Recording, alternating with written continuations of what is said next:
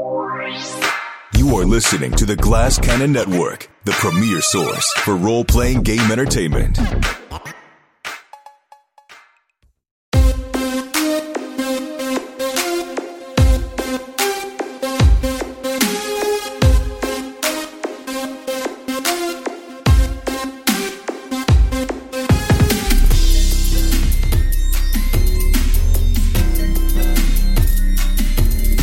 Today's episode is being recorded in the past, even though it's your present, so you can't enjoy what we're enjoying, which is Sydney wearing a birthday sash. And you also can't see it, so you don't know if Troy's telling the truth or not, and I'll leave that up to the listener. That's a birthday sash if ever I saw one. Okay, so it's a birthday sash. Doth protest too much. All right. It's a birthday sash. What are you going to do, sue me? I can offer a signed gone to your head. I can offer a signed affidavit that a birthday sash is present. I signed an NDA. I'm not saying anything. I signed a birthday NDA. I'm not talking about it. Did you wake up and say, you know what? I'm putting on a birthday sash today.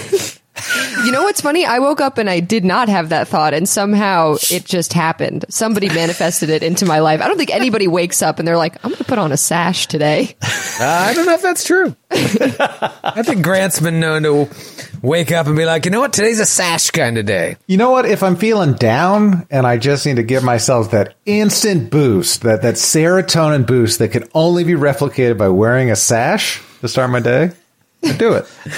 Sydney's sash wouldn't fit around your neck. It would look like a lei on you. Sydney and I would exchange sashes after our soccer games, and it would just be hilarious when we tried to put on each other's sashes. I don't think I've ever worn a sash. Sportsmanship.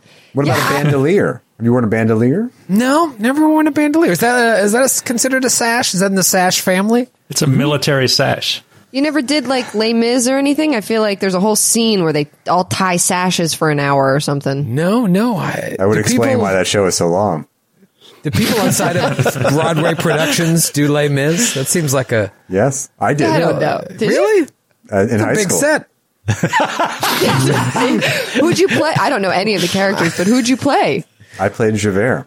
Is that a good one? Wow. And we got Is this it on your podcast. church?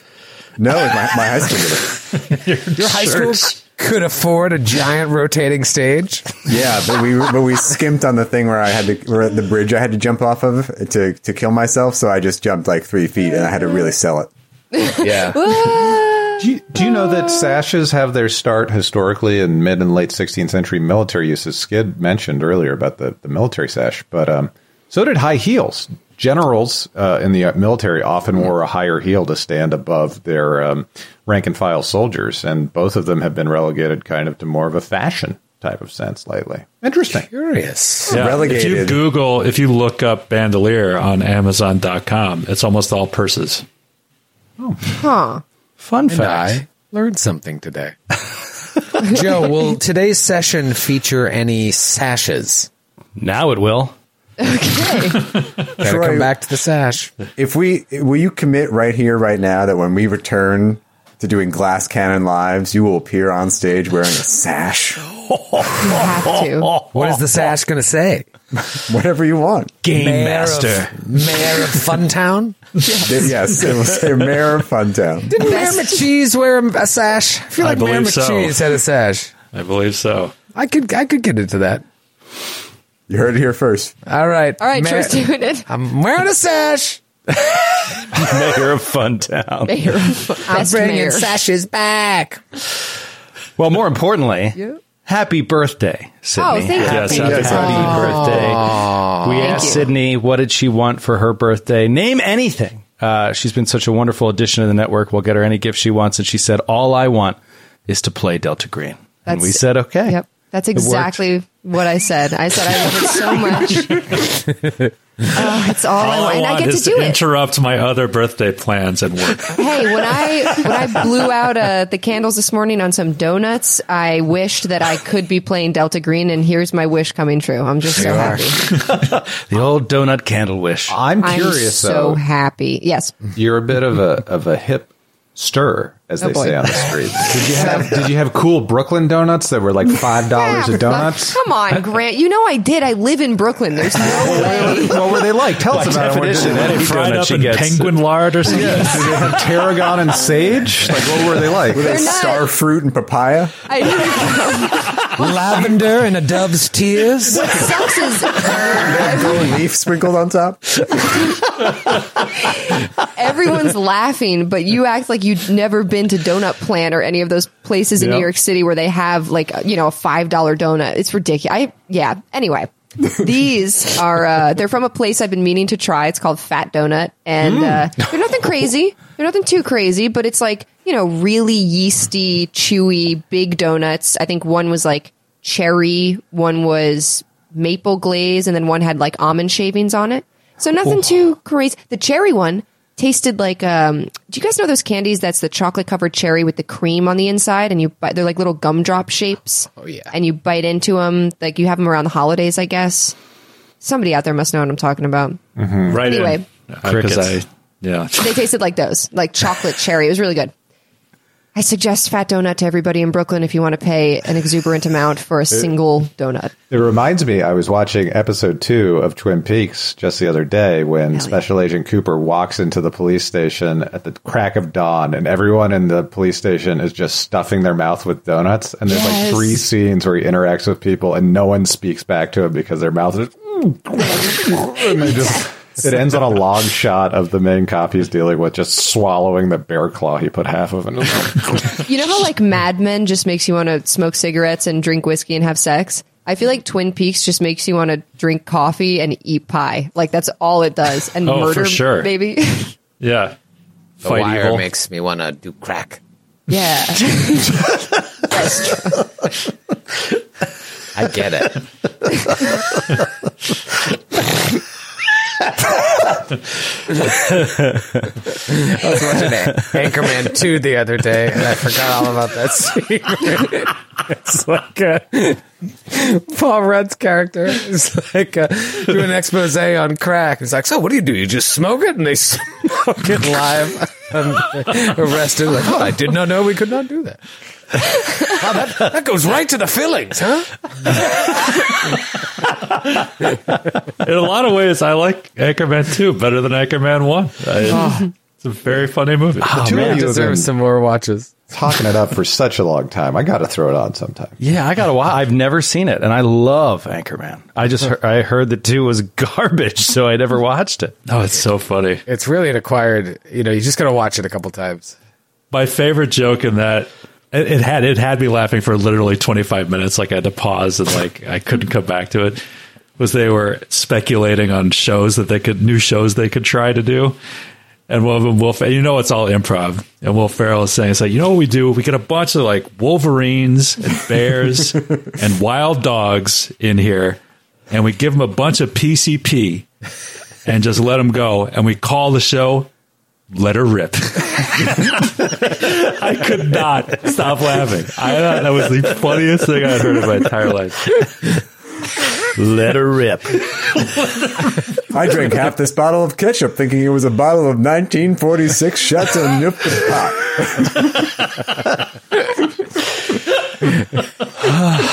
Sydney, are you an Anchorman fan? You know what's funny? I've seen Anchorman. I haven't seen the second movie, but I've seen Anchorman like, I don't know how many. When did that come out? I think when I was in high 2000s. school. I mean, but like early. 2009? Okay, so a little bit later. Yeah, I must have seen it. Oh man, 2009. I was pretty young. I probably saw it in high school. 2013. Oh, okay. That's the second one. Oh, Anchor, the original came out in 2003, I think. I lump a lot of movies from that time period together in my head. But no, Anchorman is a great movie, and I really love Will Ferrell. I think he is so funny. He's amazing. He's amazing. But I think that we should get back into this game so that Sydney can go off and enjoy her birthday. Let's be honest. Right. That's the reason. Make this a quick 35-minute ep and get Sydney on her way. Yeah. Our gift to you, a short episode of Delta Green. No, well, I don't know, obviously, where it's going to go. I say that every week. But, man, you guys came up with a wacky plan last week that was basically, it was based on a random joke by Matthew that then became the plan. You guys went to... The D-Day landing started off as a joke, too. Don't forget. Did it really? No. No. One general was like, wouldn't it be crazy? Wouldn't it be hilarious if we landed 200,000 troops in one day in Calais? At the same time. At the same time, in the same day. And they all laughed, and they were like, somebody was like, you know what? Wait a minute. I bet that would be surprising. You know what? You know what, Omar Bradley? I think you might have something there. Let's just hope our plan goes just as well as D-Day. Well, we'll see. So you guys went out to a little farther west on Long Island towards New York City to attend the autopsy. You arrived early, specifically ahead of schedule, but found that there were already a couple people there from the CDC that were interested in this substance and its possible contagious nature or bioviral nature, whatever it may be. And they asked you a few questions about exposure and all that kind of stuff. And everybody had been asymptomatic. But during the autopsy, you saw that there was not much different that you didn't already know. You guys are really kind of far ahead in terms of the investigation. And through the interrogation of Thomas Dengler and an illegal search and seizure of his property at his bedroom, you came away with an old journal that pointed to some notes of an explorer or adventurer from the early 20th century who had done some exploring in South America and had some interesting theories about some pre-Incan cultures or Incan cultures. Since Jordy was such an expert at this and speaks a little bit Spanish, and Gavin is fluent in Spanish, you guys were able to translate a lot of this journal and gave you a lot of really interesting ideas about what is happening and what might be going on with this high school student, Thomas Dengler. You think that it's possible that he is communicating or doing something within his dreams that is having this form, this creature, lash out at people that he is angry at for one reason or another. So you go to this autopsy and the physical evidence doesn't really change anything, but you do manage to see a lab report sitting on a counter. And Gavin creates a wild distraction, hurting himself in the process, cutting himself on a scalpel, but he makes it look real good. And it gives Magdalena the chance to snatch this lab report, stuff it into her satchel or whatever, her side bag. And you guys split and head back on the road, back to Glen Ridge. And this is where Gavin has the idea. We have her phone. As far as we know, her body has not been positively identified officially. And so perhaps Thomas doesn't even know that Lauren, the girl who he had asked out a couple days before, is dead. You guys illegally have her phone. And so you decide to hack into it, bounce the signal off a few towers in a way that doesn't make it easily traceable. And you text him to meet you at the marina tonight at 7:00. It is not much after, well, it's about 4 p.m.-ish as you are headed on the way back to Glen Ridge. Terrible plan in tow. I completely forgot about, honestly, I forgot that that's right where we left off. And as soon as Joe said, it started as a joke, I was like, oh no, we made a horrible mistake. You texted him to meet you at 7:00 at the marina. He responded, I'll be there. That's where we left off last sesh. And this is where you start now. Driving east on Long Island, headed back. I want everybody to roll a D100 and tell me the number that you get. Boy. It's fair. It's a fair ask. Oh. I got the highest possible number, 24. I got a 39. I got a 59. I got a 50.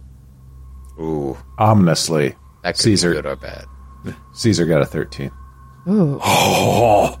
Big spectrum. And what did you get, Matthew? 59. For some reason, I had written everyone's scores down, and I written by their first name, except for Matthew. For some reason, I just wrote Gavin. I don't know why. It's because he's embodying the character 24, so well. 13, Gavin.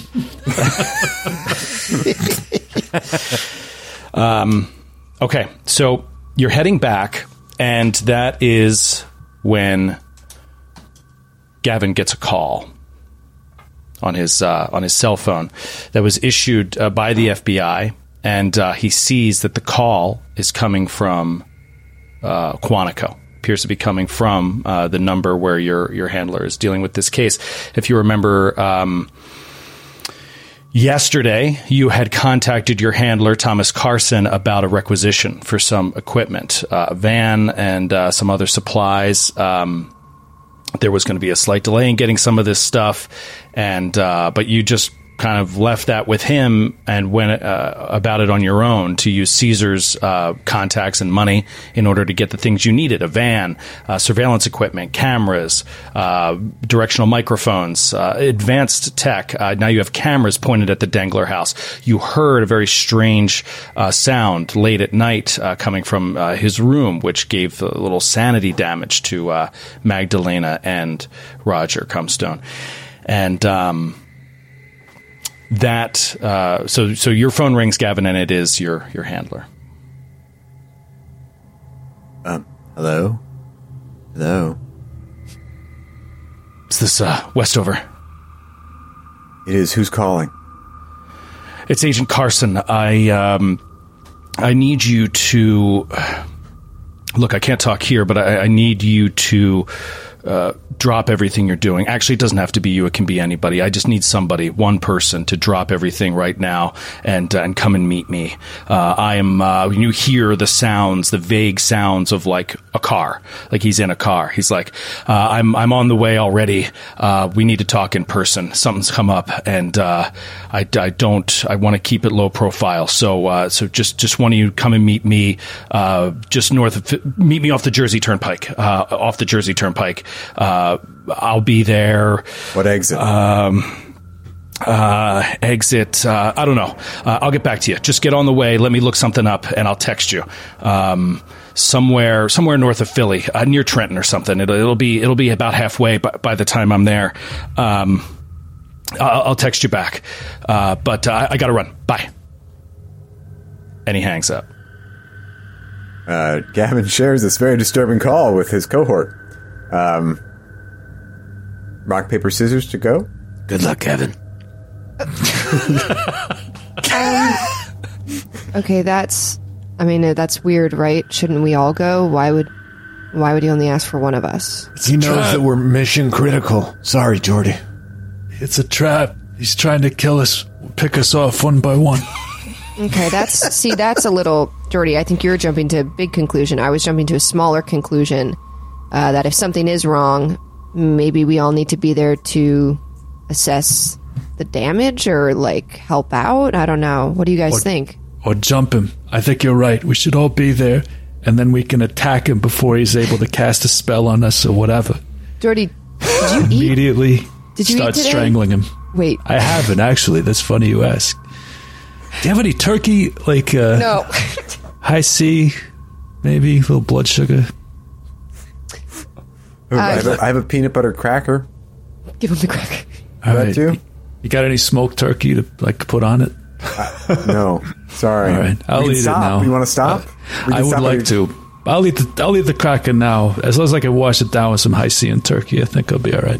All right, we got to make a stop. We got to stop at the first convenience store we see. Everybody keep your eyes open. Guys, let's be serious. Good luck, Gavin. But Gavin, you see a little text come through on your phone, and it just says Richard Stockton Service Plaza, off Turnpike. BK. The letters BK.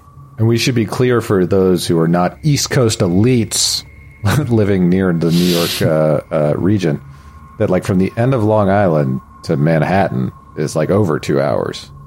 And then to get through Manhattan into like Jersey to the Turnpike, that's a solid drive. That's right near Trenton. That's not that's a ways. Not close. And Jordy can't drive.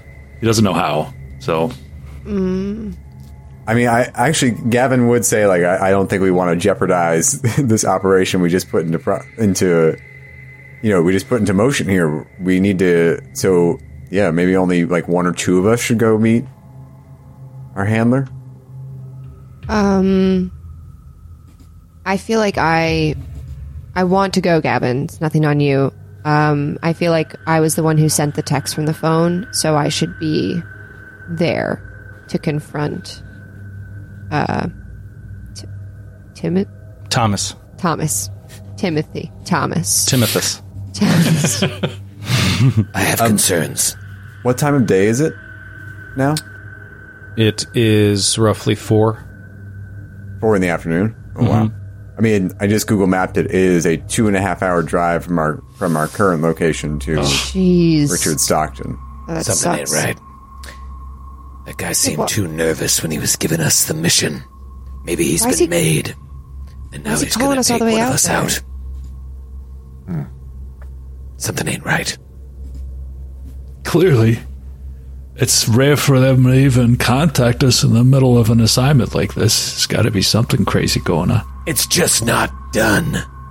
Exactly, Comstone. Maybe Jordy, you should come with me, and Roger, since you're tactical, you should stay here just in case things go bad with the kid. Magdalena, you sent the text, you should stay with the kid too, and Caesar, probably need you to be here to monitor the tech and surveillance operations. Caesar's also already wearing a Louis Vuitton nautical-themed yacht wear, along with Dior shoes. It would be a crime if we had to change. Yeah, I don't want you to have to change. You look amazing. Thank you. Yeah. These are hand-me-downs from my dad. Vintage. Yeah, Jordy he'll totally go. Hopag? The town? Hoppage? Wait, but did we? Oh no, we have the two cars. So we're just going to split up then. Yeah. Okay. Yeah. Why don't you guys take the SUV? It's a little bit faster. We can drive this van. We're in a surveillance situation anyway. Great. So Jordy and I will take the SUV and make our way down the Jersey Turnpike. Okay. So Gavin and Jordy hop in the SUV, start heading west through New York City and down. They leave.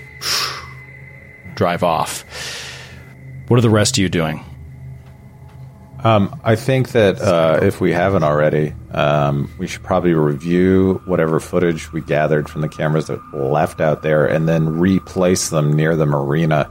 We know that it is emotional moments by our working hypothesis that makes Tom turn into crazy bird monster that decapitates people and leaves them hanging 30 feet off the ground.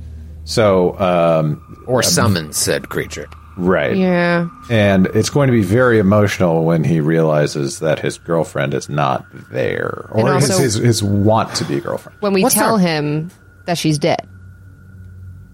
What's Let's our play plan? that Are we one going to close. capture the kid? Kill him? You need the That's- necklace. You need the necklace. Ah, Just the need the necklace. necklace. Yeah. So we think the power is drawn from the necklace?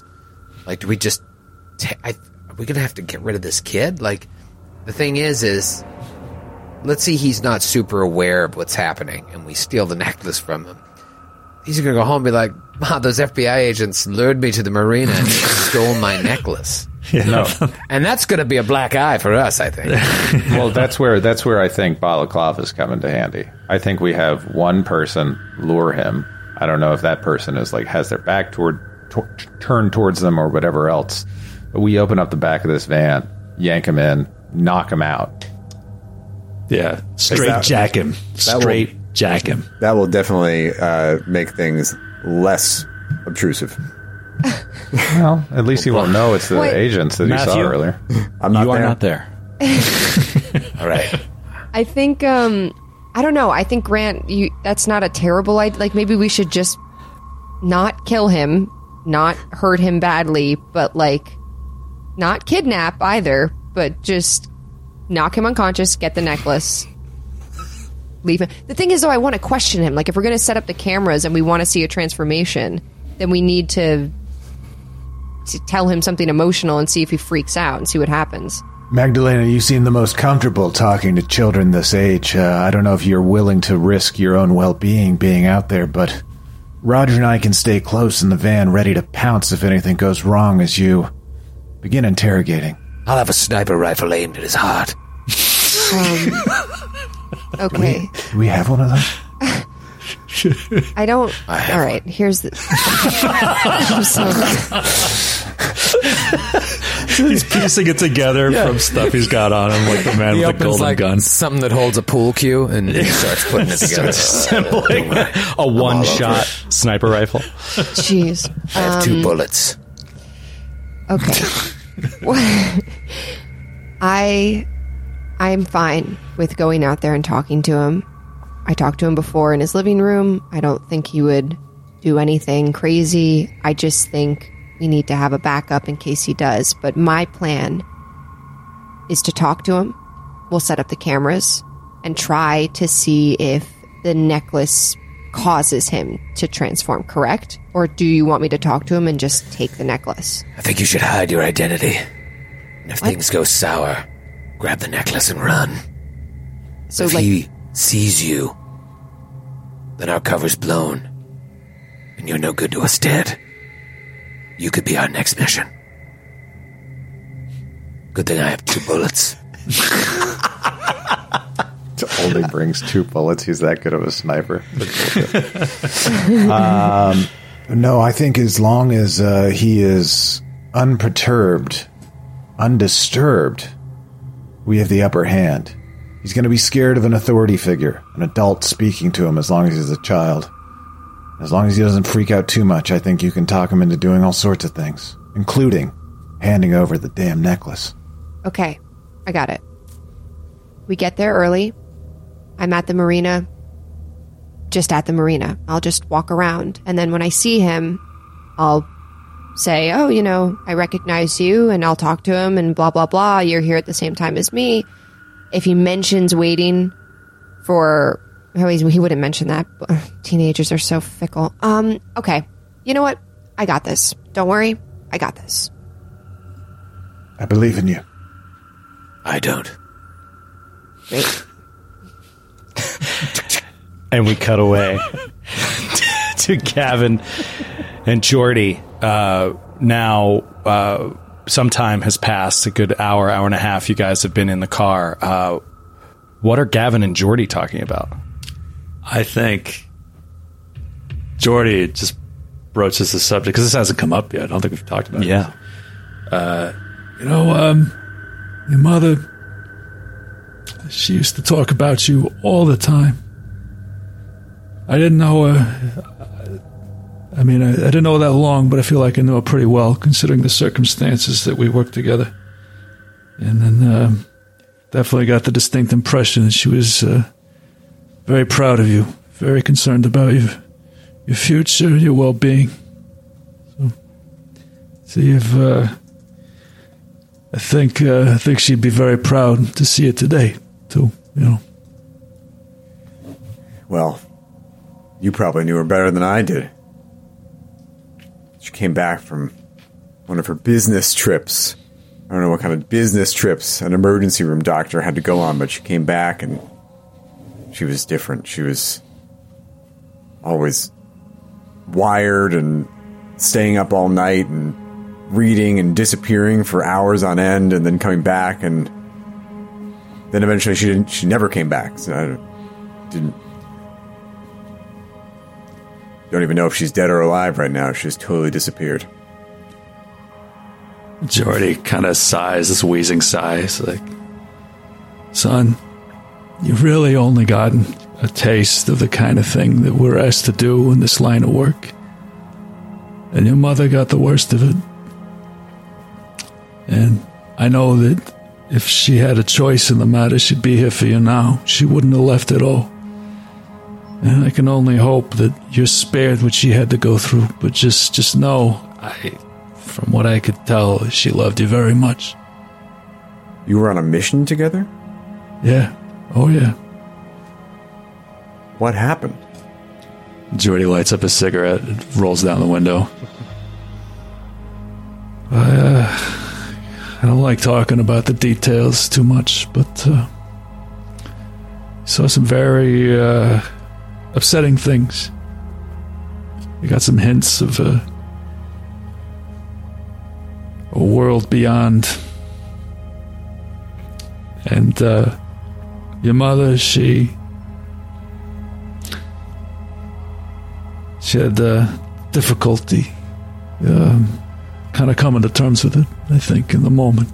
She did the best she could, we all did. And not everybody came back from that one.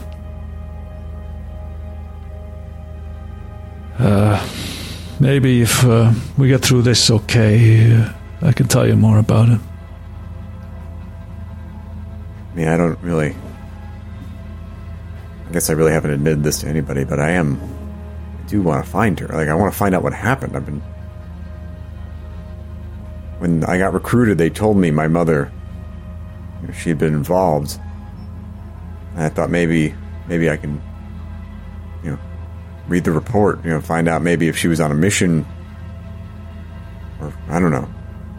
But yeah, anything you could tell me.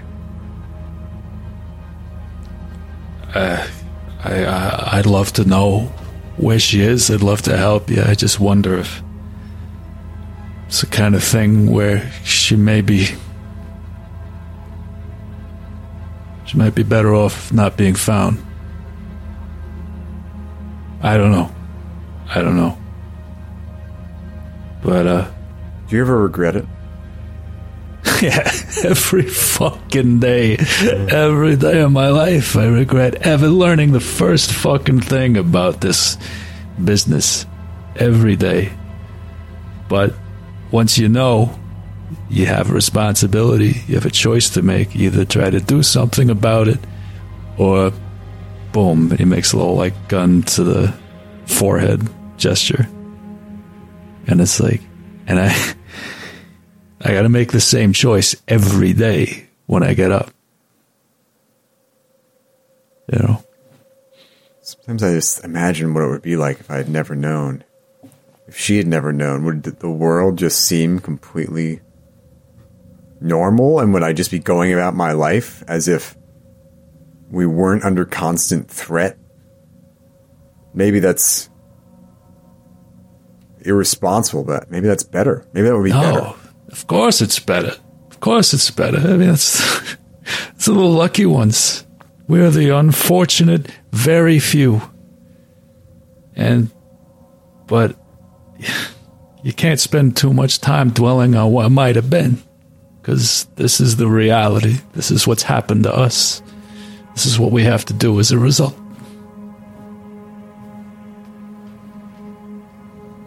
It won't fade out from there. And it's getting to be like 6:30-ish. We'll go back to Glen Ridge. Any final preparations, anything else happening, or are you ready to enact this plan, which is really what I'm understanding it to be, is just Magdalena's handling it, and Roger and Caesar are just going to be in the van nearby? Is that the plan? If you'll allow me to have a sniper rifle on my person, I would love to be far away with, up on a building, using the scope to watch. So I think it'd be fun. And Joe, just bear in mind, I don't think you want to be the guy who says no to Roger Comstone. Be smart. I got 2 bullets. One might be for the handler.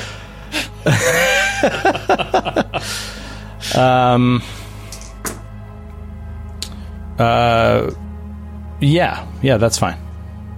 Okay. You can have a sniper rifle. Okay, so then we set up the cameras, though, right? That was what Caesar was suggesting. The cameras are at the kid's house, and it's it was daytime until 5. So okay. I don't know if I don't know if you're going to be able to remove them at this stage. I feel like an hour and a half between 5 and 6:30. It's all in Glenridge. Shouldn't be that far away. No, it's just like everybody's awake. Like people are in their houses, people are driving by the street, people are, you know what I mean? Like it's a Saturday, early evening. I mean, you would risk being spotted. If you think that you can do it, then it'll be stealth roll, pose stealth rolls and stuff like that. But I'm just trying to make you aware of the scene. It's not the middle of the night. Is anyone like good it was before. Is anyone good at stealth in our current lineup? The best. What is an objective observer's view on Comestone stealth is what I want to know. Well, I have a 70 stealth, but I think great. what Joe is saying is that it's not impossible, but like it's broad daylight. Yeah. Sorry, I'm just removing these surveillance cameras from your property. Seems like a perfect mission for Comestone. All right, if we don't want to do that, then I think it's at least reasonable. Caesar will grab like a drill or something and drill a hole in the side of the van to fit like his iPad camera through, if that's the best he can do. And he'll duct tape it on the side until it's ready. This is going to be a total MacGyver situation. The FBI is going to be so mad at us that we drilled a hole through their van. I rented this from Home Depot. It's Home Depot that's going to be and you're not wrong to be more afraid of Home Depot than the FBI. And he's going to duct tape it on there. He's going to keep it up, keep it rolling, and he's going to kind of ask Magdalena for help getting to kind of... He's going to be hanging out on the side of the van holding the parabolic mic, much like Comestone was in the tree. He's going to be crouched around the corner of the van. And if there's any bushes around that offer him better purchase than the van to hide behind, he will look for that. I think Magdalena's also going to record like her iPhone, just voice memo recording, drop it into her pocket, and just have it running as soon as she goes out there. Okay. I'm just going to have the scope on Magdalena. Watching. I look over, Magdalena looks over her shoulder, knows exactly where Roger is, and she just goes, "Stop it." A little red dot appears on your forehead. She slowly raises her middle finger towards the dot and turns back around and walks off very slowly. Are you probed out, by the way? Are you just like laying down on top of the building? I'm like, laying down on top of like a one-story building nearby. Totally flat, camouflage. Okay. Just know that it is frigid, because you're at the marina, you're hunkered down, you're whatever. So what are you wearing? Are you wearing hat, gloves, heavy winter gear? And a half shirt. A Speedo and a winter hat. Amazing. You think this is cold? He's got to have freedom of movement. He doesn't want his limbs to be restrained in any way when he's doing his thing. You lose most of the heat through your head anyway. So That's very true. Any good sniper will tell you that. So Roger's on top of the building with his skin slowly sticking to the stone or the metal at the top, his bare skin and the freezing cold air. You think this is cold? This ain't cold. I've seen the inside of a Fallujah hell house. What, like the haunted house setup? Why is that cold? It's just really cold. My training, I'm a Green Beret. This ain't cold. I'll show you cold. All right. And what is Magdalena wearing? Magdalena has on like her big black overcoat. She's wearing her black tall combat boots, and she is just looking kind of at the boats, kind of doing like a meandering, seeing the sights type of thing, but keeping in her peripherals, looking for Tom as soon as he arrives. Okay. All right. So you guys are standing there, and you look around at the marina, and it is, it's kind of like, it's eerie in a way. There aren't a bunch of people around, which is a good thing for you for this particular operation, and it's just kind of quiet. You hear the lapping of the water against the docks, and a lot of the boats are shut down for the season.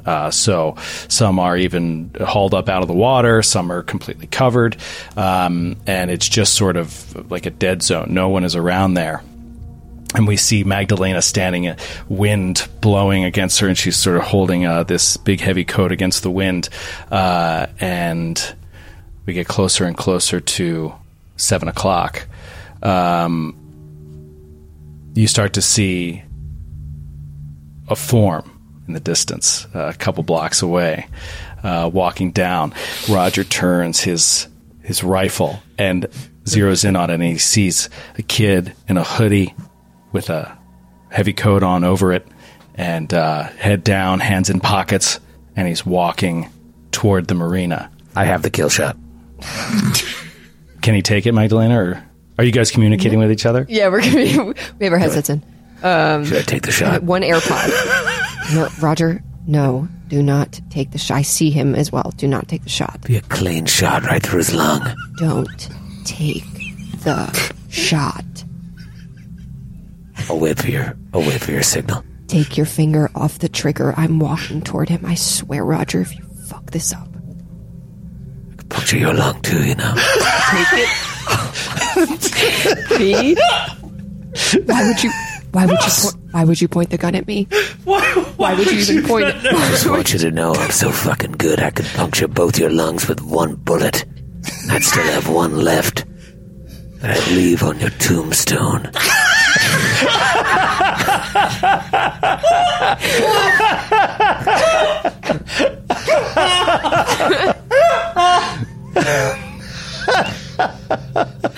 This isn't a threat. I want you to know I don't know what you're saying. I ripped my earbud out. I don't know what you're saying. I put it in my pocket. Yeah, so you're hearing Roger like through the earbud. I'll put the bullet on your tombstone. And then it gets cut off as she pulls the earbud out of her ear, and you are only a few feet from Thomas. And he's walking up. And he just tries to walk around you. Okay, I think Magdalena turns as he kind of is near enough and does the old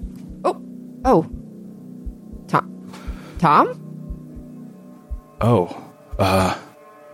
Hey, what are you doing here? I was just walking around the marina. It's Agent Wolfen. Magdalena. We were just talking in your room, in your living room the other day. Yeah. Mm-hmm. Is there something going on down here? And he looks past you to the left, past you to the right. No. I was just out seeing the sights. We were catching some dinner, and I wanted to see the marina before it got too cold, but it's freezing out. What are you doing out here? I'm just meeting somebody. Friend. Are you okay? Yeah, I'm fine. Enjoy the rest of your night. And Tom, he puts his head down and starts to walk past. Tom, before you, and Magdalena tries to touch him near his neck a little bit, like near his shoulder, but closer to his neck to see if I feel for any like necklace as I kind of like tap to the side as he walks past her. Do I feel for any necklace? Go ahead and roll a search. Okay. Remember, I mean, these, it's winter. Yeah, he's got on a coat, but... Yeah.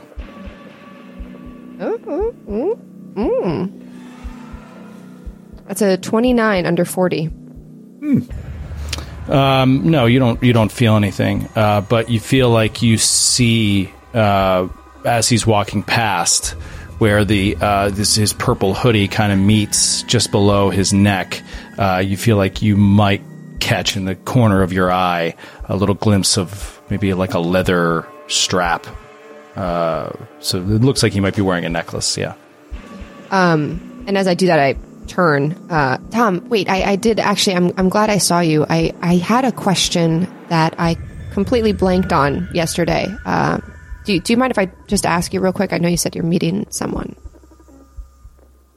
And he just stares at you. And we cut to the Jersey Turnpike. And we see a car. From outside, we see their vehicle pulling up this SUV to a big blue sign that says Richard Stockton Service Area. Their headlights reflecting off of the giant sign. and Jordy and Gavin pull off and into this this service plaza. It's a rather large place. There's cars everywhere. There's a big Sunoco to fill up, and then there's a plaza that has an indoor food court. Tons of places. You guys pull in there, and we see the car pull in and park. What do you do? I feel like I want to stay in the car and let him make our handler make the first move.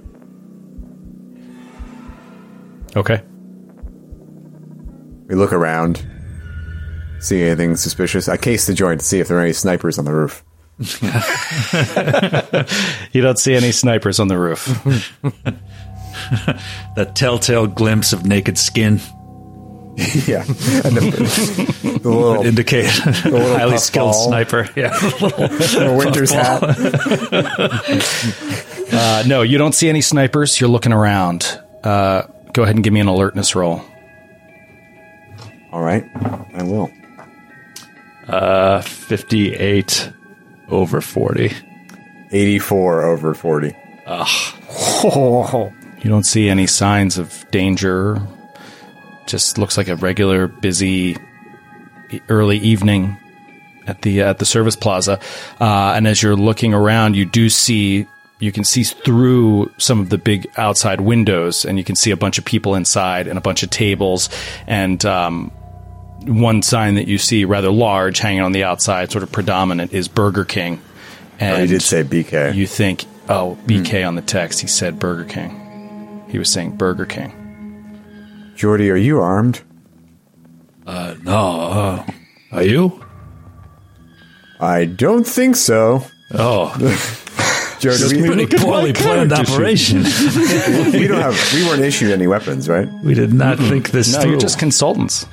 All right. I mean, as good a time to go as any, I guess. Yeah. Plus, I could really go for a Whopper. I haven't had a Whopper in a long time. We stopped for the turkey. It was delicious. I know, but sometimes you just got to wash down the high C and the turkey with a big deluxe Whopper. All right, let's get in there and get you your Whopper. Thank you.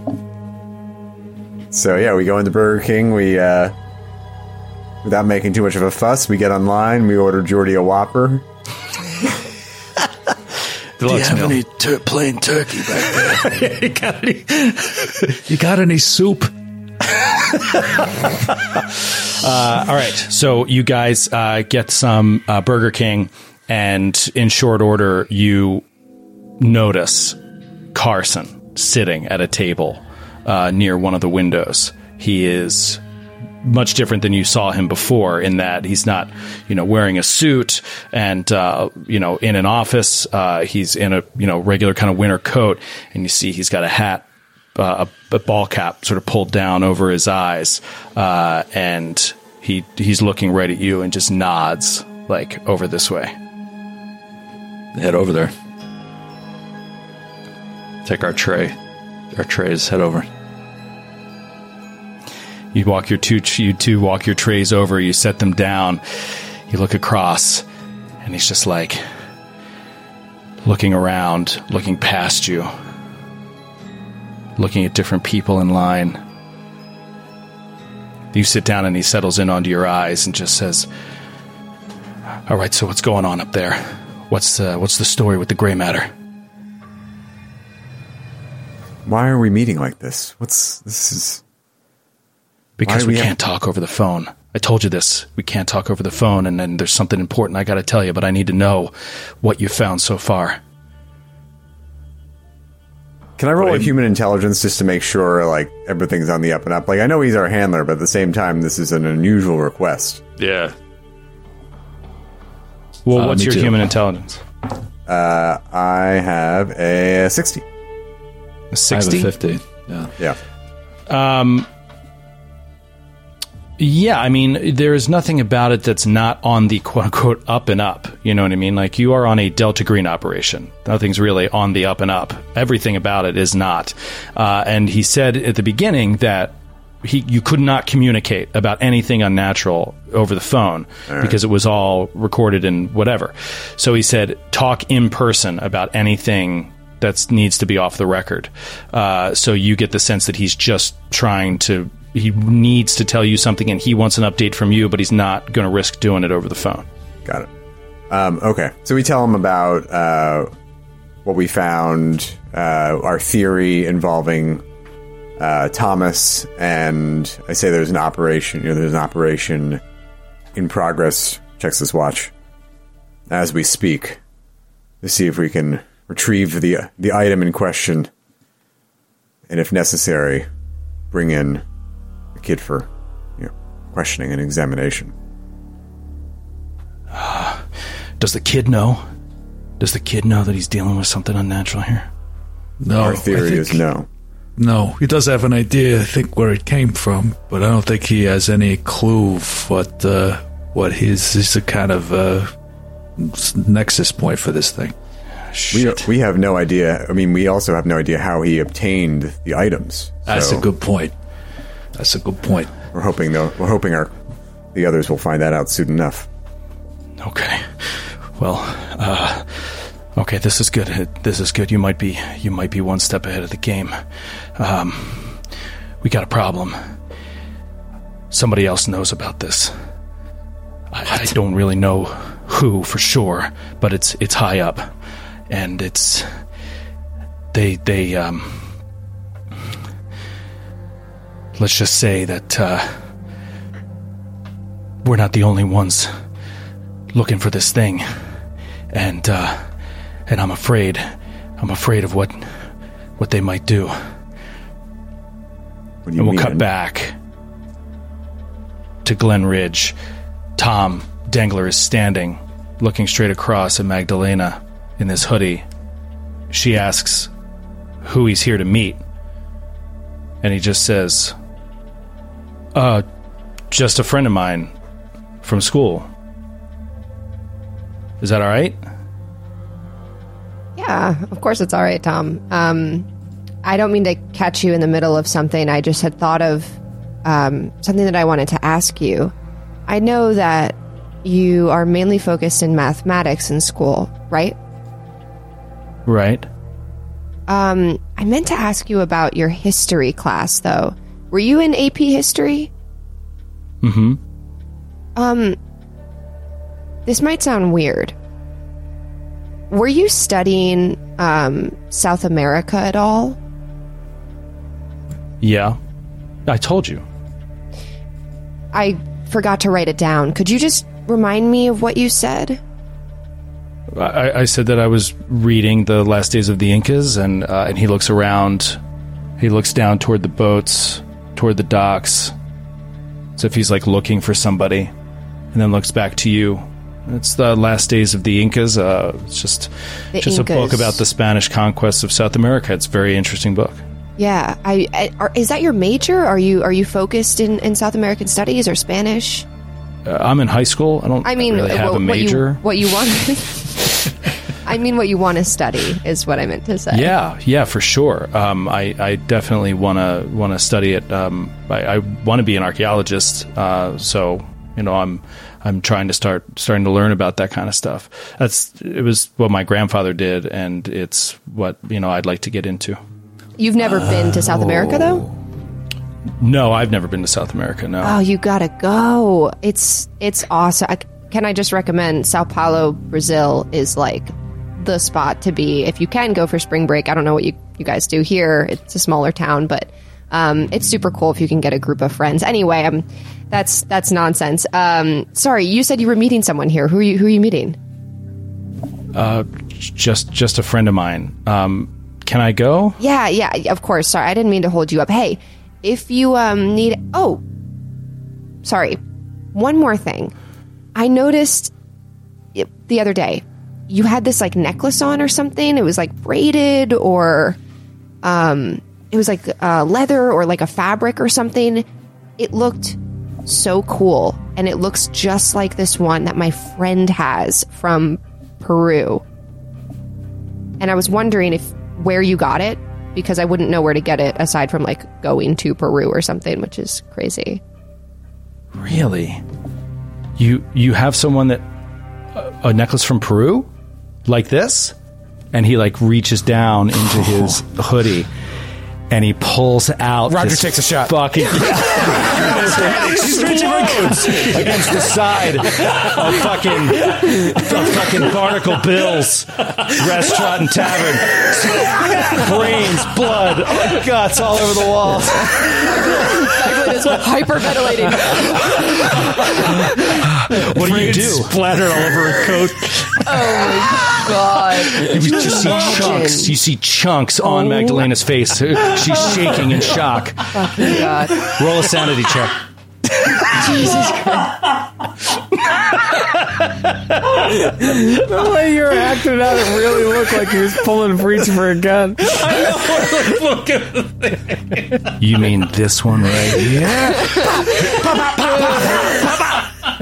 Where was he keeping the gun? Just in his chest? What a weird place to pull it out from. He's a kid. He doesn't know.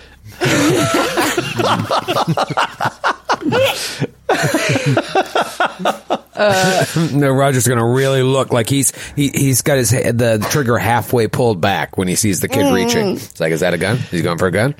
I've seen this before. So yeah, he reaches into his neckline and he pulls out this medallion essentially on the end of this little leather necklace, and you see that it's about an inch in diameter. Like an inch and a half, 2 inches in diameter, and it looks to be old. And so he pulls it out, and you see from your looking at the journal that this is very, very close to the representation of the sketch of the Amulet of the Moon that was talked about in Derek Wheeler's journal.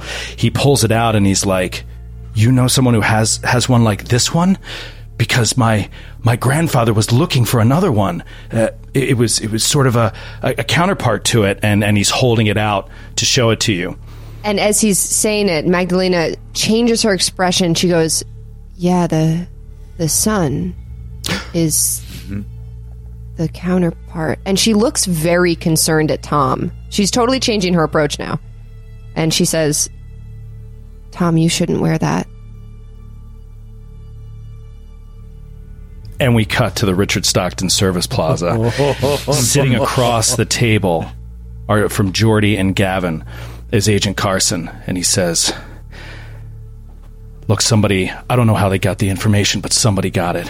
And whatever you're talking about that did this, maybe it's the kid, maybe it's the amulet, whatever it is, they want it. And they want it. They want it for, I don't know, to study it or something. And what do you think about that? What? You said high up. What are you talking about? Fucking government, high up. They want it. They want to study it for something. I don't know. They don't think about things the way that we do. And he's getting agitated and looking around actively, and your human tells you he's a little bit paranoid and he's very uncomfortable with what's happening. All right, calm down. Yeah, easy. Take it easy. Can I really secretly just pull out my phone and shoot a text to Caesar? Just to be like, other parties involved, be on the lookout. Mm-hmm. Yeah. Op could be under threat. Yeah, sure. I mean, now, are you using the phone that the FBI gave you? Or your own personal phone? I'll use the phone the FBI gave me. I won't reveal any details. I'll just say other parties involved, be on the lookout, Yeah. Well, and so he's going on. What are you doing? What are you doing there? I'm getting a status update from the other half of our team. All right. Look, I just need to know this thing, whatever it is. You saw what it did. You saw what it's capable of. What do you want to do? You tell me. You want to take this thing out, or do you want to capture it? You want to keep it? I personally, asking me, I want this thing destroyed. If there's a conduit, any conduit from that world into this one, we gotta get rid of it, I think. And you? Turns to Gavin. I agree. I mean, it's capable of ripping human skulls and spines out of their bodies and dropping them from hundreds of feet in the air. It doesn't sound like something we can control. Gavin's phone vibrates right in that moment, and he gets a text back that says, "The amulet is out. We're close." I read I check the text message and I just say, they've made contact. They made contact with the Kid. boy. The boy. All right, well, look, they're probably not going to have a lot of time. So, let me just say this. I'm glad that we're all on the same page here, all right? I'm glad that you agree that this thing needs to be destroyed, but you have to understand something. Whoever wants this thing, and whatever they want it for, science, profit, military power, whatever it is, it's not worth it. It isn't worth it. And they don't understand that. And they're going to try to get it. And you have to understand that you really can't, you can't fight them. You're not going to be able to. They're too big. They're too strong. And so you got to find a way to play nice and make sure that they can't get what they want. But I'm just telling you now, a stand-up fight, it's not going to work. What are you saying we're going to face? Are they going to come at us? They're going to try to kill us? I don't think they will. If you don't try to kill them, I'm just saying, just try to. That's all I can say. Just try to play nice, because this is the program. And when the program gets involved, you never know how high up it goes. And from what I hear, they're getting pushed around a little by someone that doesn't hold our values. The values that we, well, you know. And he points to Geordi. You get it. Yeah, I get it. Look, is there anybody right now that we trust that is on our side with this thing, or is this thing go so deep and so high up that there's nobody we can turn to at this point? You can't trust anybody. I mean, you never really could, right? But now, more than ever. Look, I'm gonna give you a little information here. He reaches into a back. I went to actually reach into a backpack and came off mic. He reaches into a little backpack. Roger takes a shot. Roger's also in the parking lot. That's why I need 2 bullets. Good. He reaches into his little backpack and he pulls out a piece of paper, and handwritten on the piece of paper are GPS coordinates. And that's all it is. It's just GPS coordinates and a key. He passes it across to you, and he's like, this is an old green box up there, up on Long Island that, I don't know what's in it, but it might be helpful to you. You might be able to find some supplies or something you could use.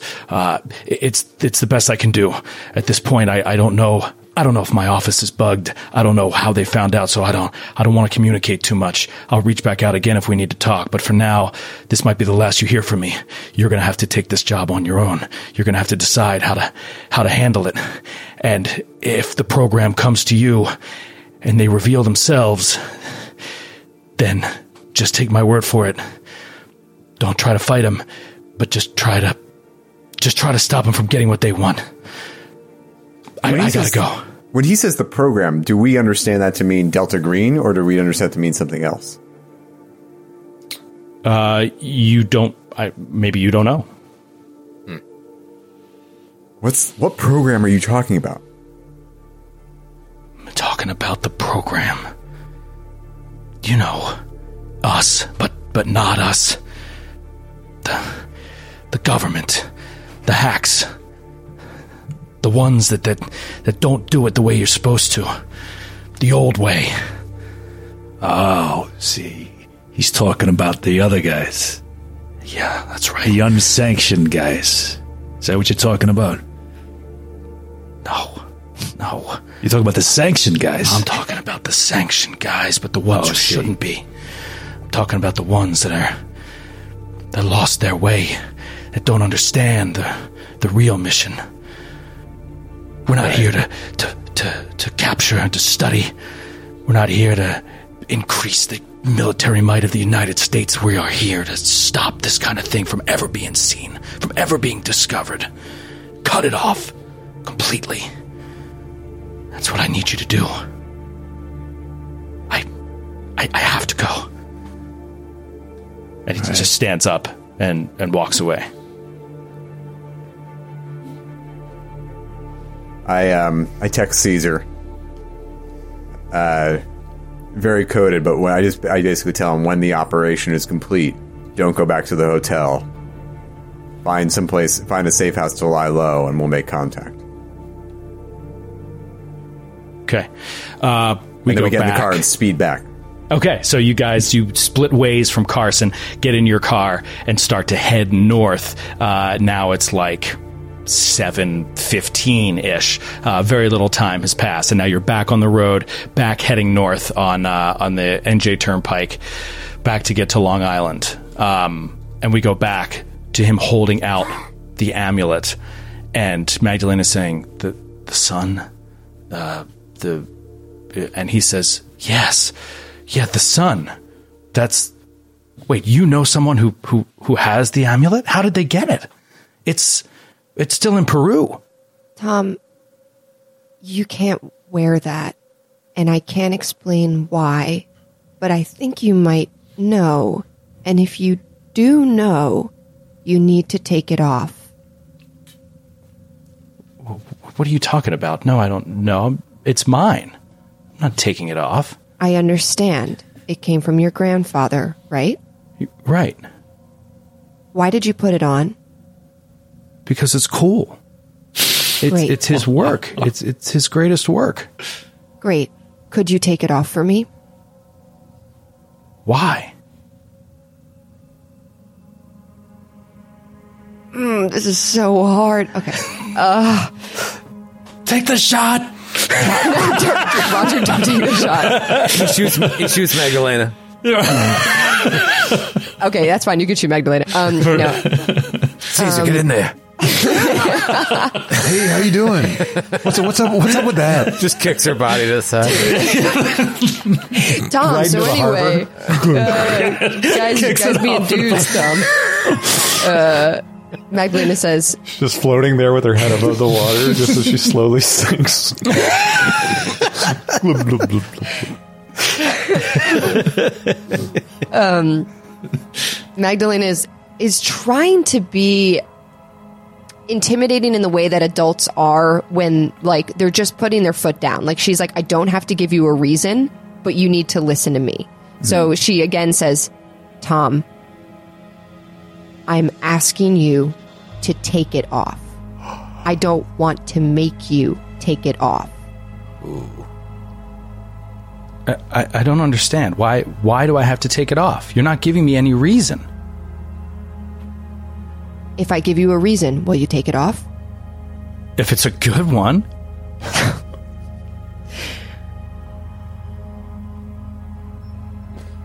If you're looking for the other half of it, then no. The answer's no. You can't have it. What about this? Okay, I understand. This is important to you. It's from your grandfather. What if I get the information that you were looking for whatever you're studying, for the other half? I can talk to my friend Jorge. I have him on my phone. I pull up my phone, and I go to literally my friend Jorge, who works at Hitachi with me, and I just pull up his contact, and I'm like, see, I talk to him all the time. He's a work friend. And I'll get you the info if you take off the necklace now. I don't understand what you're saying. You're saying that some friend of yours has this necklace that's... God damn it, Tom. I am an adult. I am asking you to do something, and if you don't do it, I will make you do it. Do you want me to call your mom? Do you want me to tell her that you're out here at the marina in the cold? What are you doing out here? Why are you out here? Who are you actually meeting? shoves the necklace back in. God, Fuck you! And he turns around and storms away towards the docks, and he's looking to the left and he's looking to the right, and he's just totally freaked out and like super angry and confused and weirded out. He's looking both ways. Fuck. I put my earbud back in. Fuck. Roger, don't take the shot, but fuck. I fucked it up. It's, fuck. I walk back to the van.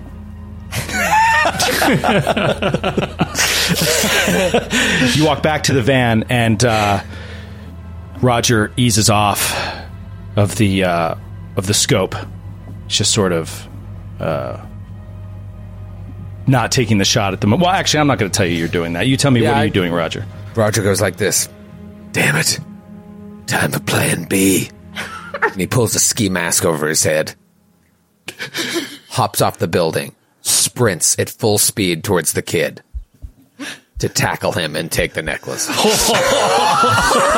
As soon as Caesar hears plan B, he puts the parabolic mic away, turns on the ignition to the van, and you hear tires screech in time after Cumstone as the front wheels of the van mount the curb, and he pulls on the brake and shifts it in park. There's no handbrake in the van, but it spins 180 right as that happens, and he kicks the doors open right as Cumstone gets up to the kid.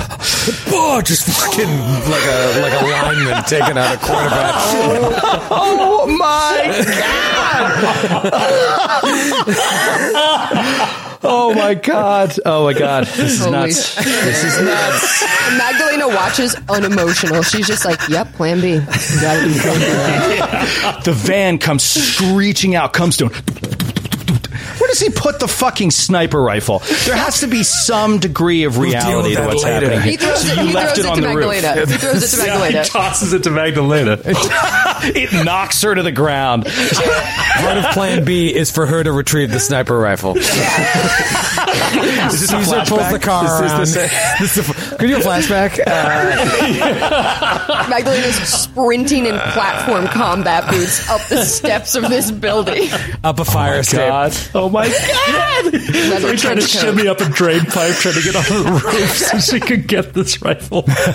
All right, so you close the distance and launch yourself at this kid. I'm not going to make you roll because he's a like 150-pound teenager, and. Is that what you do? You just plow into him like somewhat near the screeching van? Is this what's happening? Lawrence Taylor hitting Joe Theismann. All right, so his leg comes apart from his body. Cumstone stands up, points to the sideline, waves grabs the Necklace and hops in the van. all right, so he head spears this kid. Oh, what the boom! Hits the ground. What happens next? Grabs the necklace and rips it off his neck. Okay. Go ahead and give me a roll. Unarmed combat? Yeah, unarmed combat. I'll roll his unarmed combat in defense. Little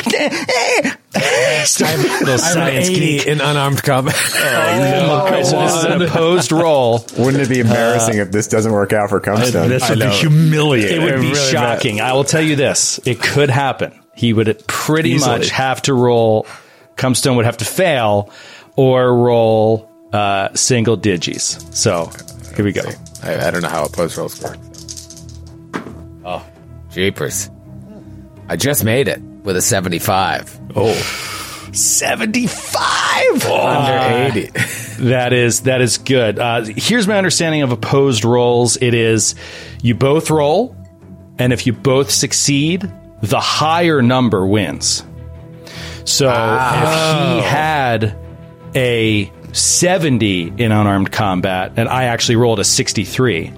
So I rolled a 63, that's a success. You rolled a 75, that's a success. You win. Okay. Wow, but that was close. Yeah. No. He doesn't have 70. He has a 10 in unarmed combat. So maybe we should reevaluate who the real threat is. So here's what I was saying. So basically, it works like this. If I roll a 9, I just literally just threw the dice and I rolled a 1, which is actually not that great. So if I roll a 9 and Roger happens to roll a 3, that's a success, and mine is a success, but I actually win that. Right. So it's not like who has the lower number; it's who has the higher number after they're compared. And you create the fiction, like Roger goes to do it, and the guy just knees him in the nuts or something. Yeah, he gets a lucky shot. He squirms out of the way. You know what I Or mean? he trips on the curb and on his way to do it. Right, yeah. There's a lot of different things that could happen, but in this case, I mean, you just you've seen with your sniper rifle zoomed in exactly where it is. And so you just reach in, you grab, and you rip it off. I say something in Arabic to him, and then I jump in the van. Do you speak Arabic? No, but I picked some stuff up when I was over there. And so it just sounds frightening. Restaurant Arabic? Restaurant Arabic, Yeah, yes. you just say, where's the bathroom? Imagine how terrifying that is. And then, El baño! And then jump into the fucking... But imagine how terrifying that would be. Like, this guy came out of nowhere, speared him, ripped his necklace off, said something in Arabic, and then jumped in a van and took off. It's basically the Delta Green version of What's the Frequency, Kenny? It's going to confuse him if nothing else. Right. all right, so you sounds like I'm rip this giving thing a off. curse to him or something. Okay, so Caesar, are you doing... Magdalena, what are you doing? You are not in the van at this point. No, I am sprinting back with the sniper rifle, which I did retrieve. I retrieved it in time. I knew the plan. Yeah. Plan B. No, but I'm like hoofing it. I have it tight against my body, and I'm doing like the military shoulder run. And I am just sprinting towards the van to get back into the van. Would Okay. we want to have set up a rendezvous point for you so he doesn't connect you to us? Absolutely. I'm in the I'm like in the parking lot on the other side of the building, and we retcon all of that. I hop in the van, shouting Arabic the whole way, and then we go and pick up Magdalena down the street with a sniper rifle. All right, so here comes the luck roll. This is the is there a bystander nearby that is seeing this? 51 or over, and there is. We also haven't dealt with the reality that Cumstone is completely naked, but for a Right, ski winter mask hat, and a a ski mask. Yeah, ski I mean, mask. I think what he's going for is like to stand out the most that you can. It's almost like the opposite of camouflage, where you wear like pink glitter camo, where people are like, I can't believe what I'm seeing. I don't even process what I'm seeing. Yeah. Caesar, you screech this van around, and as you do, your headlights come up, and you can see about 100 feet away, jogging towards you, is what looks like a young woman with like a skull cap on, and looks like headphones, wraparound headphones on, and just like Yeah, and you can see her breath as she's jogging, and she's jogging along the docks toward you. And she sees a man in an immaculate suit, but also with a ratty balaclava over his face. But what Caesar's worried about now is this is No, sorry. Let me re-explain. You're driving the van, and you're seeing her 100 feet away. There's no way she sees you. She just sees no way headlights. she sees us. Okay. Well, she sees headlights pointed right at her, but she's just jogging. Okay. It doesn't look like she has seen or heard anything that's actually happening yet, but she's running right toward you. Then Caesar is going to try to make the fastest 3-point turn ever to go in the other direction, so she doesn't see the van or the license plate. I don't know if that's a drive check or anything like that. Yeah, sure is, dude. All right, so both of you are now in the van. You just left him outside the van. You screamed in Arabic, jumped in the van, closed the door. Right. My thought of screaming in Arabic to him is like, we know that he has this interest in these other cultures. I wanted something that was so completely foreign that it would make him think it was somehow connected. And so I wanted it to sound like I was putting a curse on him, just to make it as separate from his instance with Magdalena. You know what I mean? It's a shot in the dark, but that was what my thinking was. Okay. And Caesar, drive check. Here it comes. That is a 21 under 40. Not the best drive. K turn up to the dock. You see the edge of the van just goes out over the water for like a split second, and then he wrenches it back and around, and you guys just peel out. Probably try to drive actually if he's knocked out. Do you feel like you knocked him out? Caesar yells. No, he is not knocked out. not knocked out? Maybe Perfectly. the He didn't wind knock him knocked out. Yeah. Peel out until the next intersection, and then at a stoplight. We take 3 turns, and then it's back to normal driving. All right, it eases down for a second. You're in the van. What do you do? Caesar is going to make a phone call to the police. He's going to stop the van in like a ditch. And he's going to say, Someone just stole my van. Some guy in a mask. I don't know what happened. and then he turns after he hangs up the phone. Help me, my name. And he gives his full name, where he is. And then his name's Caesar?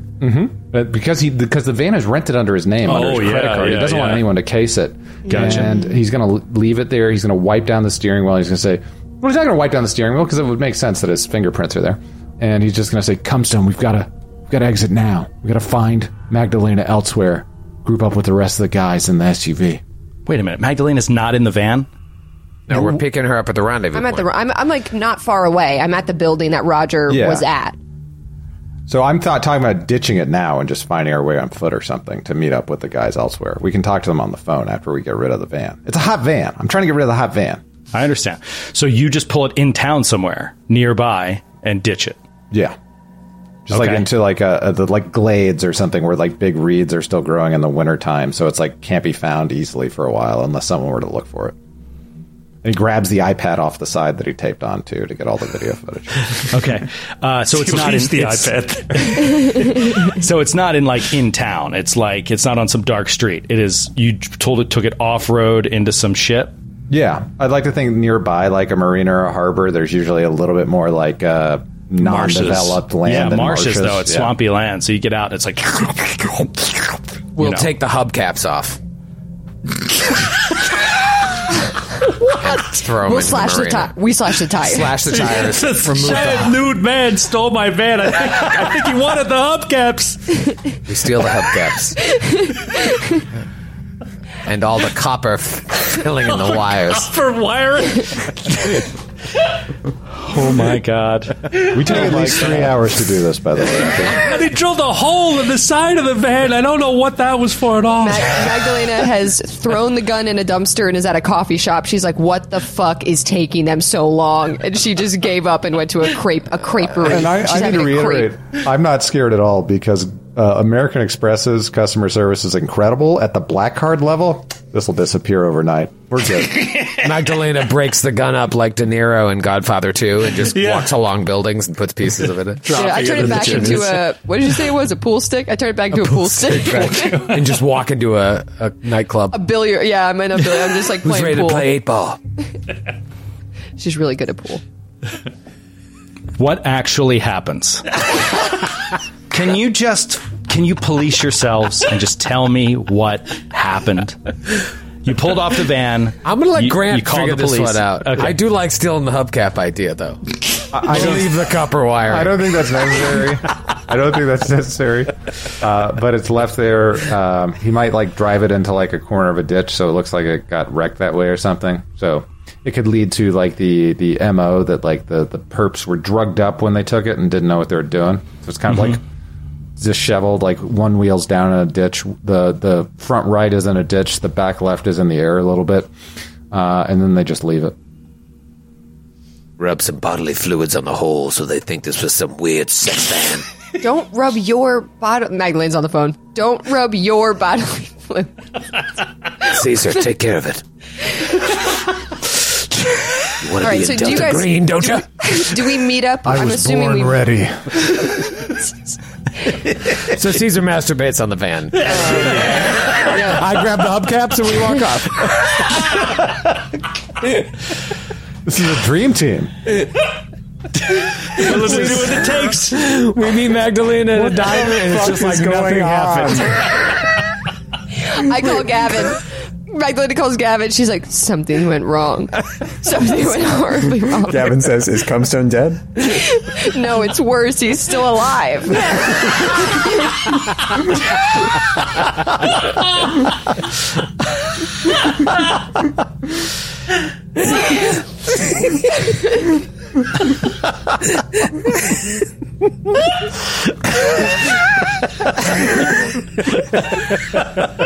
It's far worse.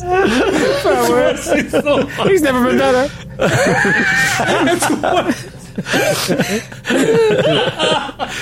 I'm crying. Oh my god. Okay. Holy shit.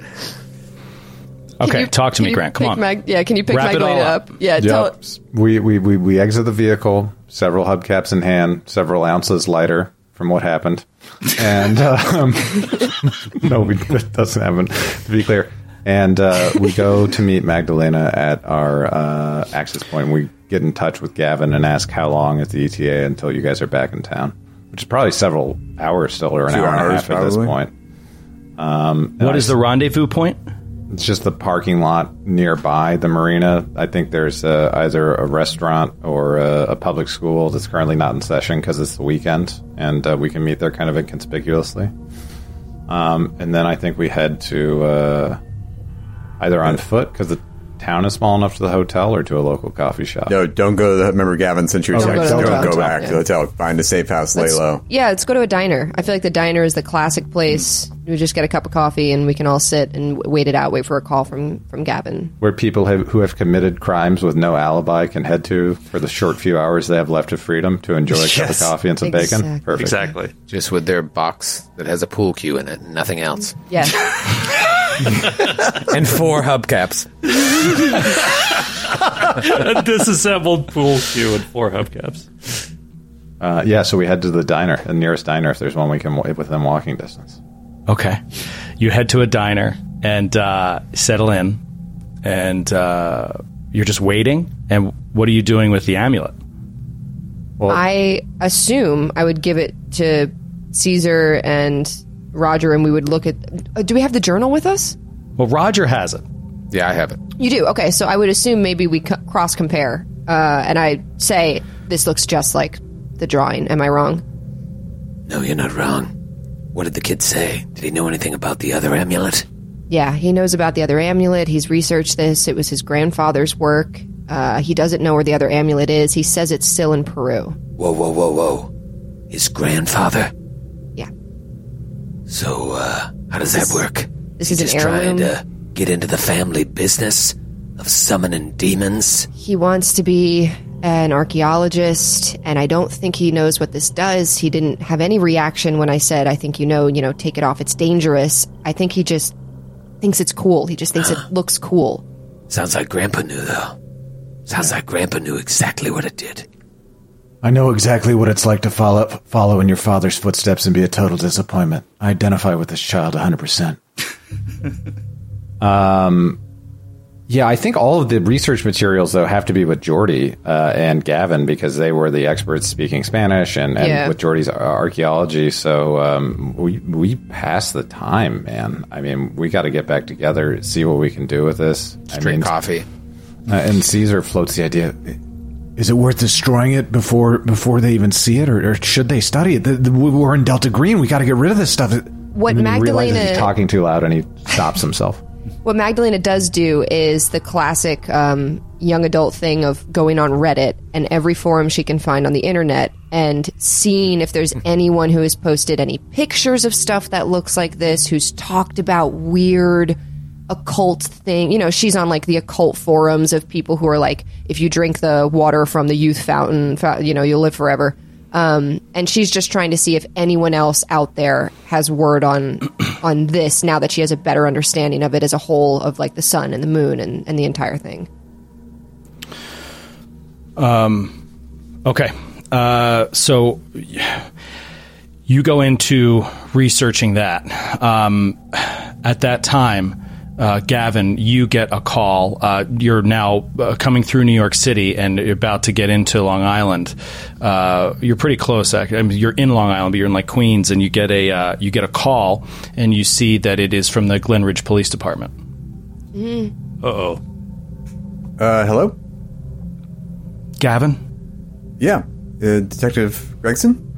Yeah, it's Detective Gregson. Where is your team? Right now, we got called for a meeting in New York City, so we had to step away. But we're on our way back. We're on I'm on the BQE right now. Should be there in an hour or so. Your whole team, your entire team, was out of town? Yeah, we're all together. I've got a kid in the station here saying that he was speaking with one of the FBI investigators, Tommy Dangler, and he was just jumped. Jumped? Yeah, he was jumped down by the marina, and he said that, and you hear her flipping through a paper. Magdalena, Agent Magdalena. She's not an agent. Magdalena. He says that he was speaking with her moments before he was jumped, and I just want to see if you know anything about what happened, or if there's if we could speak with Magdalena to see if she saw anyone around there, or what was going on. Kids, hi. I mean, Magdalena and I and the rest of the team spoke to Thomas Dengler 2 days ago. I mean, yeah, we all had a conversation with him. He was outside school, so we stopped by to talk to him and his mother and get some background on Lauren and her, her social life at school to see if there was anybody involved. He's saying in that. He was speaking with Magdalena an hour ago, maybe. I mean, just today down by the marina. Was she out of town? Yeah, she's been with us the whole time. I don't see how that's possible. Is he okay? So she's with you now. Can I speak with her? Right now, she's... hang on one second. And then I hang up.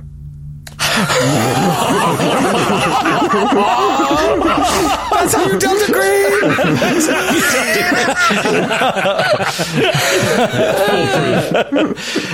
Okay, back to Magdalena. She's doing this research. And you... one of the first things you find that is not difficult at all is, not in sort of in any deep, dark occult forums or anything like that.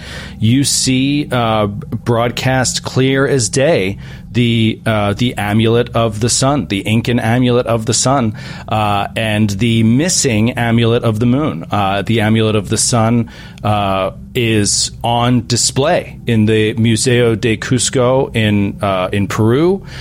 You can see a picture of it online. It matches exactly what you see in the book. It's just on display, and it says that you read about the history of it, and it says that it was recovered by somebody, some name in 1996, and that it was donated to the Ministry of Culture in Peru in 2013, something like that. And you're just sort of piecing together that like this amulet of the sun is out there, it exists, and it's just in this museum.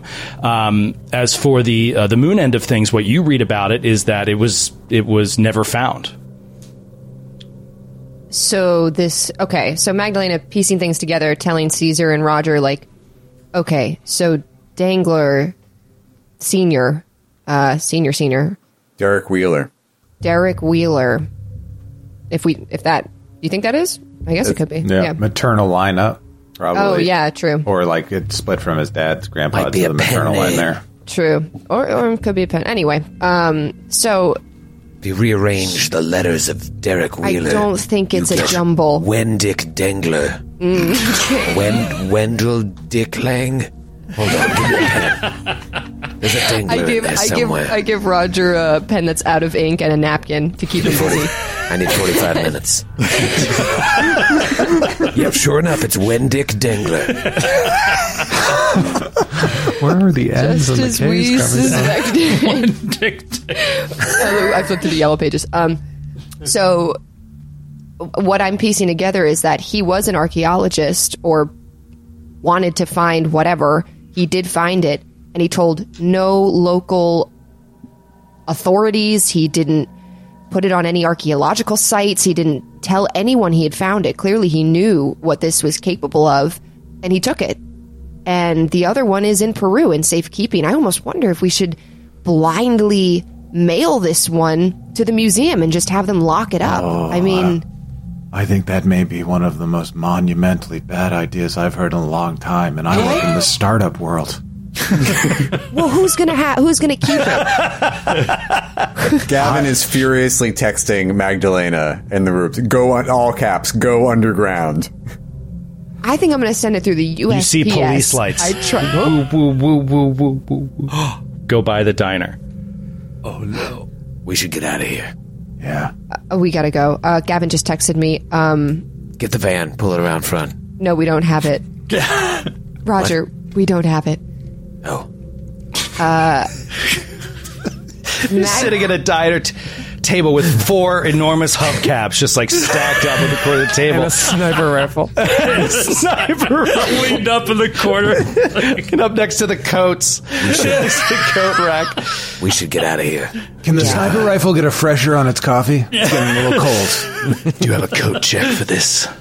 Yeah, all right.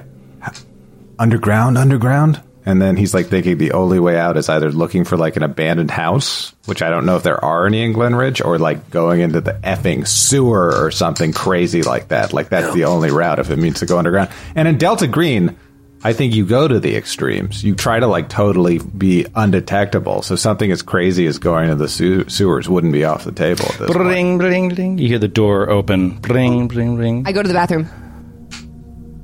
I shit my pants. Is the bathroom... Do I have a clue? Magdalena stands up and goes to the bathroom. You see, it's just a woman walking in. Let's go. We gotta go right now into the woods. Yeah, I leave the diner. I put my money down. No, before you do, you go into the bathroom, and this woman that walks in the door walks up to the counter for a moment, stands there for a couple seconds, and then just slowly makes her way over to the table where Caesar and Roger are sitting. She walks up very slowly and in a kind of understated tone and a somewhat quiet voice. This 40-something-ish, late 40s woman walks up and just calmly and quietly looks right at Roger Comstone, and the hairs on the back of his head, on the back of his neck, go up as he notices he recognizes her. She says, "Roger Comstone, thought you were off on an island somewhere, healing yourself. Mind if I take a seat?" She's completely calm, smiling, and you're like cycling through, who the fuck is this woman? Who the fuck is this woman? And then your memory pops back up. One moment. Couldn't have been more than 20 minutes. You got into a van in Newark, New Jersey to get driven north to the scene of a multiple homicide 10 years ago. There was a woman in the passenger seat with a thick Southern accent who called herself Eileen Parker, said she was CIA, turned to you, gave you the whole mission. You see, 10 years older, Eileen Parker sits down in the booth across from you and smiles. And we'll see you next time.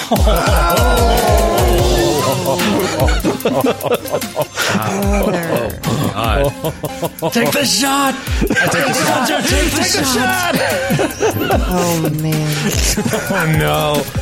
What a disaster.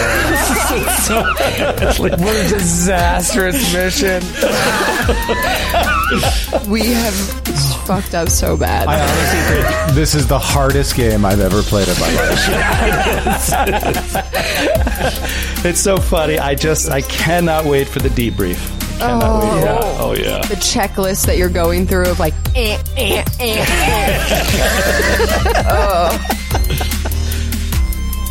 Thanks for listening to the Glass Cannon Network. For more podcasts and live streams, visit glasscannonnetwork.com. And for exclusive shows and content you can't find anywhere else, subscribe today at patreon.com/glasscannon.